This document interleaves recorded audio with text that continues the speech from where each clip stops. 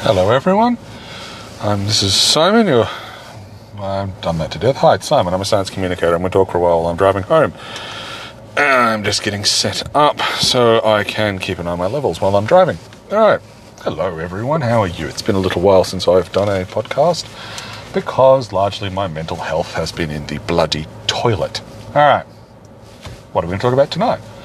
Well, while I keep an eye on oncoming traffic so I can pull into it without dying, because there's been enough people dying on Queensland roads lately. I don't want it to be me. Essentially what I'm gearing into tonight is something I've touched on a lot in my podcasts previously. Largely it's psychology, and largely it's human interactions and the larger social constructs and things like that. So I want to talk two things, and they kind of start off separately and then we'll join them together. The first thing I want to talk about is kind of a little bit of a primer on science. What is it and how do we do it? Scientific method is relatively new. We're looking probably about 200 years, if not more. There's a better number on the internet. I'm driving. I'm not going to look it up right now. And characterized by people like Sir Francis Bacon back in the days. Now, the point of the scientific method is to try to remove bias. Broadly. There's many interpretations, but the simple stuff is we are human, we are biased. Don't even get me started on the crazy laundry list of ways that our innate psychology is just crazy biased. So we try to remove that. We try to get good data. We try to get good numbers. We try to get good hypotheses and verifiable and all these words, and I'll get into that in a second. And ultimately the point is to try to ensure that what we are looking at, the question we are asking, can be answered in the most succinct way. Because we don't know everything. We have no reference model that we can check our answers off of. So we have to be careful that we don't engage in biases so we lead us down paths that take us away from being closer to truth. Now, as I've said in a couple of podcasts ago, there is no such thing as absolute truth. There are a few key markers in the universe. So like the speed of light is a constant. Sorry, not markers, constants. The laws of thermodynamics, a few other bits and pieces. There are ways that these bend, especially around black holes. And there are ways where these are concrete and infer the nature of our reality around us. But really, most of what we do has multiple ways of you can be able to look at it. You can understand it. You can frame it. You can perceive it. So we, as fleshy, tapioca-brained humans, need to find a way to reduce those sources of error. And that's science. That's basically all it is. It's a tried way to get as close to empiricism as humanly possible. And empiricism is just good, valuable data. That is cool. I'm sure there's a better definition somewhere. So that's the scientific method. Now, there's two broad ways of engaging in science. There's quantifiable research methods, which are essentially boiled down to stats and numbers. So you get a data set. You ask your hypothesis. You create you create your experiment. You ask a hypothesis. You create a null hypothesis, and I'll get into that in a second. You engage in your experiment. You get your data. And then you subject your data to statistical analysis to try to work out if the probability of the meaningfulness of your data is due to random chance. If you've ever encountered a concept called a p-value of 0.05, this is what this means. It means that there is less than a 0.05% chance that the data you've collected is purely random. Okay? So I'll say that slightly again. Quantifiable research methods look to create studies that can be quantified, that the probability of the data you've collected being meaningful and not just random noise is 0.05. That's the likelihood is less than that. All right, that was a really bad explanation. On an aside, people have been commenting at work all night that I look exhausted, and I've been saying, yeah, I'm doing a really good facsimile of a man that's awake. So half this podcast is because it keeps me awake while I'm driving home tonight, so I'm going to misspeak constantly. So that's quantifiable research methods. There's more to it than that. And with any of my podcasts, there's always more to it. I'm doing very broad strokes because I don't have a bloody reference material in front of me. And my memory ain't that good. So this is the broad strokes. Qualifiable research methods,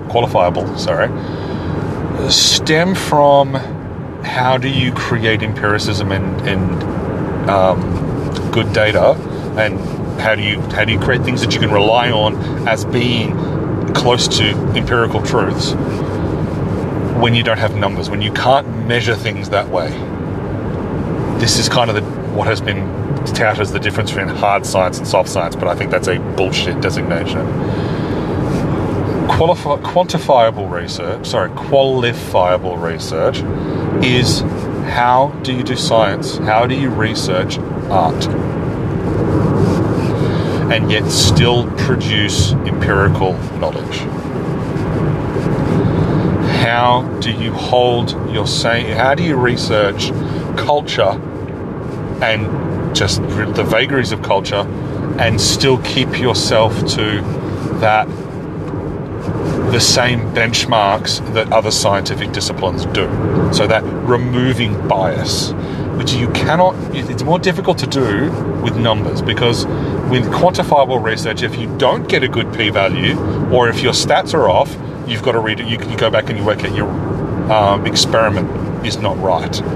You got too many variables.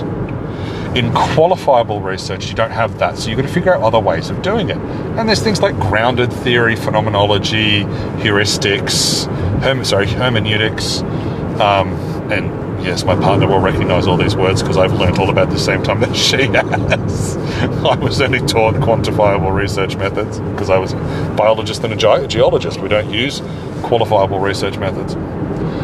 So, yeah, and it's a bit trickier to do. They're a lot more complicated, they're a lot more nuanced, and they're a lot more modifiable, and you might need to modify them to fit your experiment because your data set is weird, or what you're trying to do isn't the right way, and God forbid you're trying to research something in a vacuum like my partner is doing, because that's just really hard, but it's doable.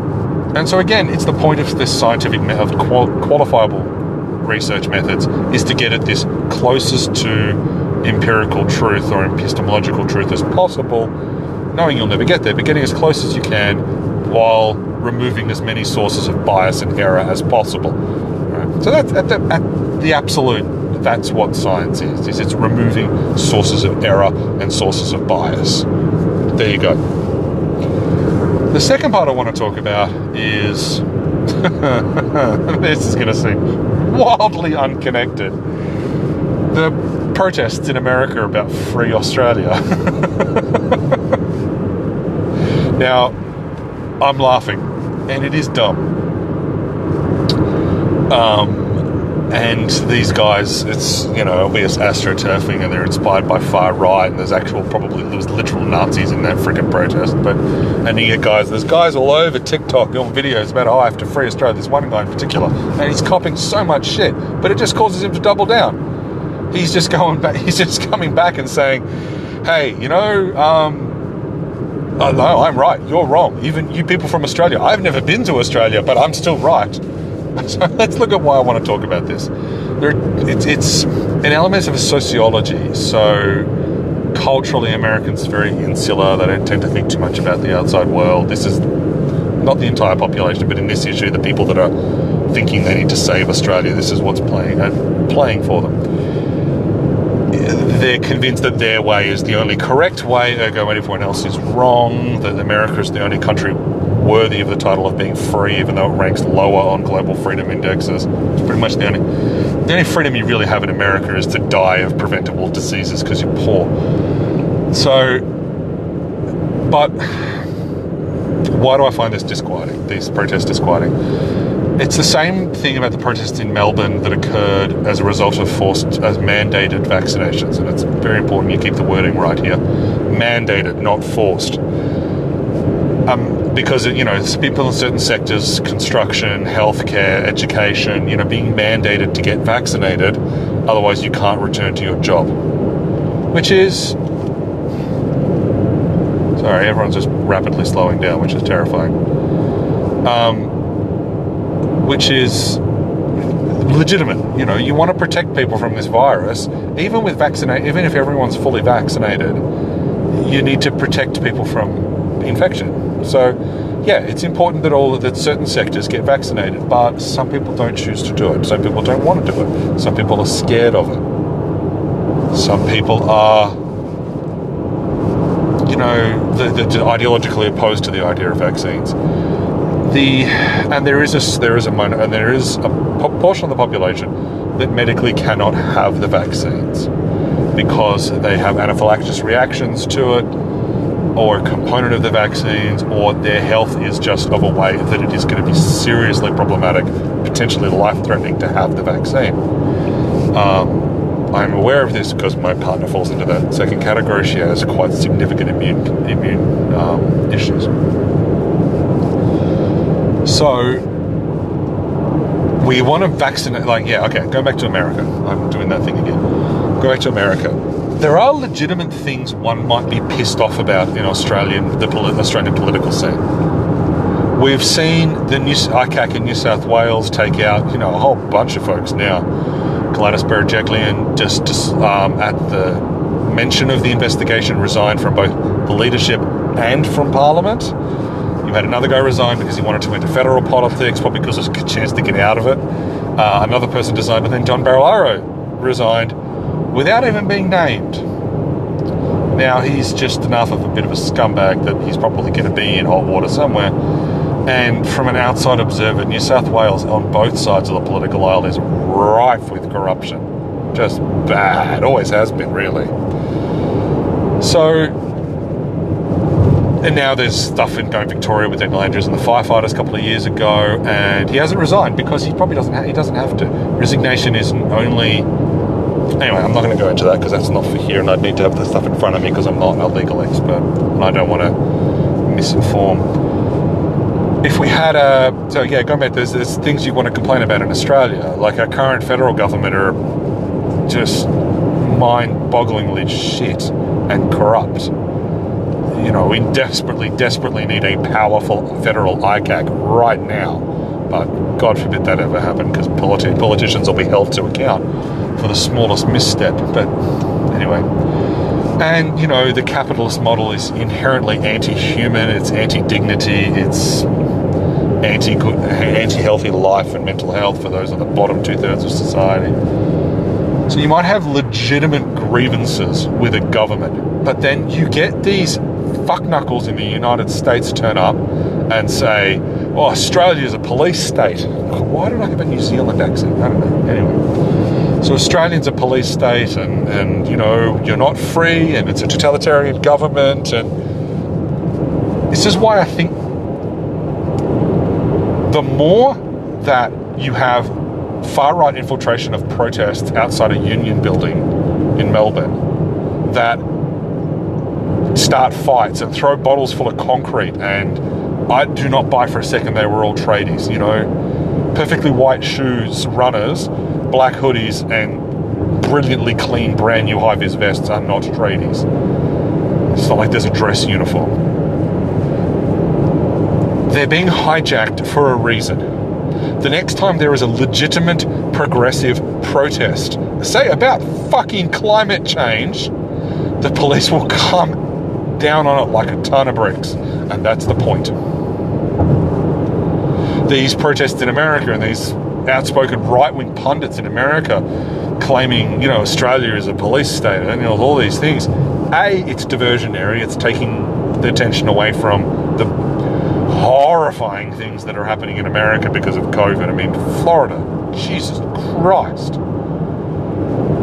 If you're interested, and if you're my friends, you're listening to this, you probably already know, look up where the mass amounts of COVID deaths are happening in the United States, and then overlay that with a map of Republican leadership. Yeah, it's actually a thing. It's funny. It's partially diversionary. Get the public people thinking about something else rather than the piss poor job Republicans are doing, and they've all become Trumpers now. So, big conversation there. The psychology, and now the larger point, and now why science, is to get more emotion into the argument. Now, when people of colour are being incarcerated and killed and detained in record high numbers, and you protest because that shouldn't be happening, that starts out as an emotional decision, okay? But very soon, that turns into a rational decision. Well, hang on, no, subset of our population is being treated abysmally. We should do something about that. Our culture, as a general rule, has decided that compassion, sympathy, empathy, and dignity are important attributes. They don't fucking mandate it, and it really appears just to be for white men, ideally, but they've said that at least, and especially those of religious, they tout those values as well. So it becomes, you protest against black people being incarcerated and murdered, and it becomes a rational decision to do something about it.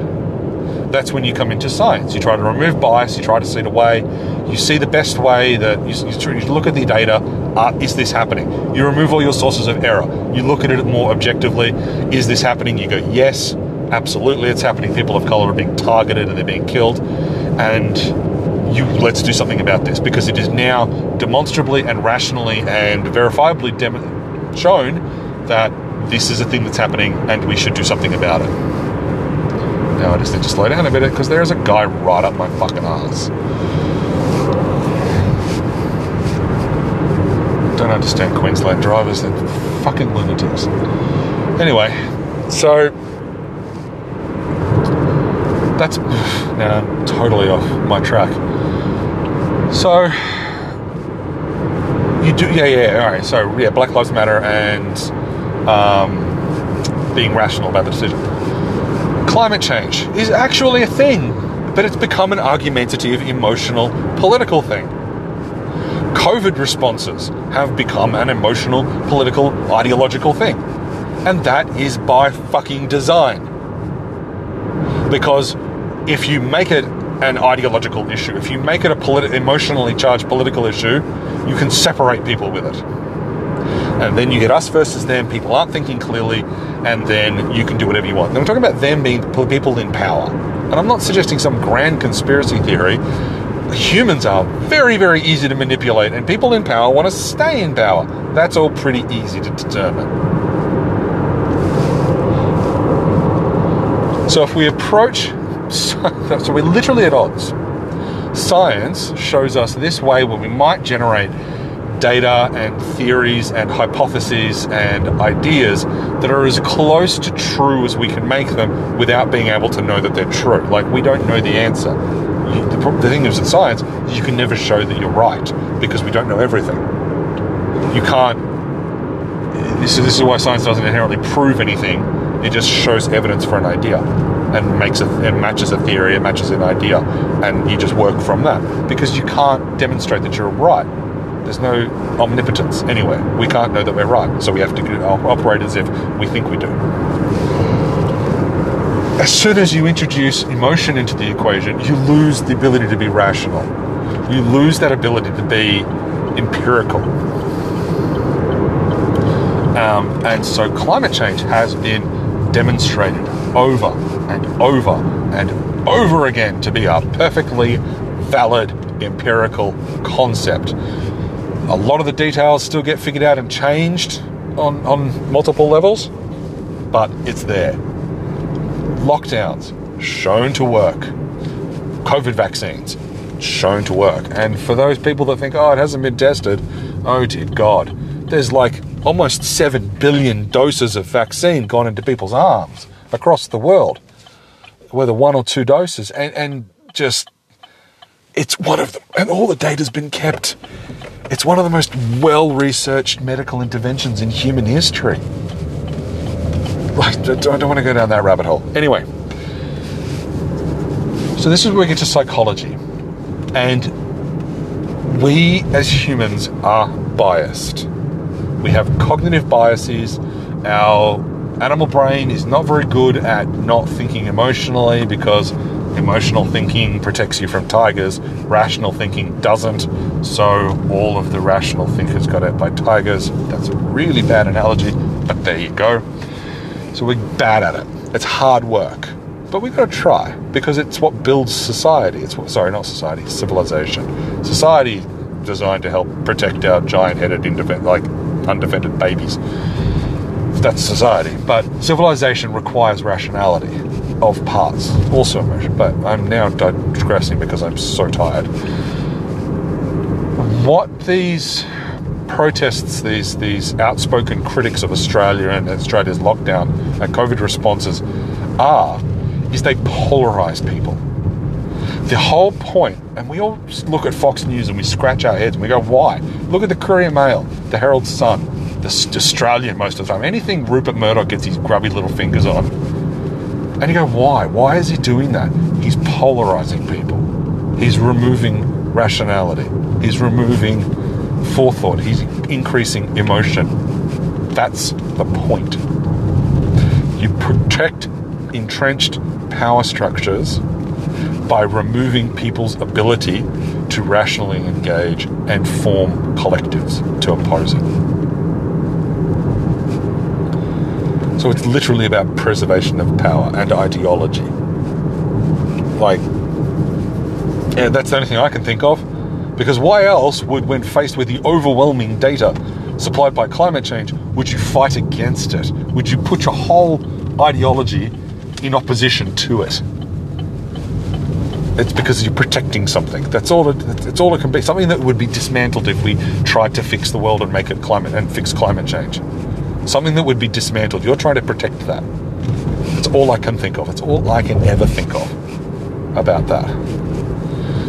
So this is why I feel that there is an extra layer to the protests, the ones in Melbourne, all of the anti-lockdown protests, all of the really, especially the violent ones, the stuff that's going on in America about Free Australia. It is more of this protection just from different sources. It is disconcerting in this extreme to see how far right-wing nationalism has penetrated our society. I mean, it was always there. It's just now become militarized in a way. It's terrifying. And I mean, we all live in a bit of a bubble. I live in a bubble. On Facebook, I don't see things that upset me. On TikTok or Instagram or all the other social medias, I don't see things that upset me. I like to see the things that align with my values. And so the algorithms will only show me things that align with my values. If you ever find yourself in right-wing conservative TikTok, it's a really fucking strange place. Whoa, it's odd. Those people, they're giraffes. I'm going to start calling them giraffes, because the leaps of logic that they make, the ideas that they can connect and seem perfectly reasonable, they're idiots. Anyway. So what it comes down to is ultimately psychology. We have these brains that are very bad at rationality. We have these brains that are much better at emotional thinking and snap judgments, because that's for evolution reasons. And we're kind of entering a period now where that's becoming a very relevant discussion. How many people... Alright, well, let me put this another way. I am terrified that some anti-vaccination fucktard, when the country reaches 80 or even 90% vaccination rate and even opens up, some anti-vax fucktard is going to kill the people that I love that can't get vaccinated because of medical reasons, is going to kill them because of their ideology. I feel at that point that's murder. You had a choice in which to engage, and now I'm down on to remove myself from the sea. I just lost rationality and entered emotional thinking. How easy was that? I did it to myself while talking about not doing it. That was fun. Anyway. We need, as much as emotional thinking and polarization has become weaponized to protect and concrete these positions of power in the world, we need to do the same for truth, if we can. So is there a way, and this is what I'm thinking of, Is there a way to create slogans or messaging or communication styles where... I lost my train of thought. Well, essentially what we're trying to do is we need... the logic term of this. If humans are shit at thinking rationally and think better emotionally, if being emotional thinkers and being divisive is really, really toxic for our society and going to end up making we make no progress against climate change before we're all bloody extinct, then we need an emotional response to that that's as effective as the negative emotional response. Does that make sense? I don't know why I'm asking that question, because no one can answer me. Yeah. Anyway, I'm home now, so that's food for thought. That was kind of very ranty and rambly, and I don't know that I made a lot of sense talking about that. And I joined two very disparate things together. But I hope you learned something about science. I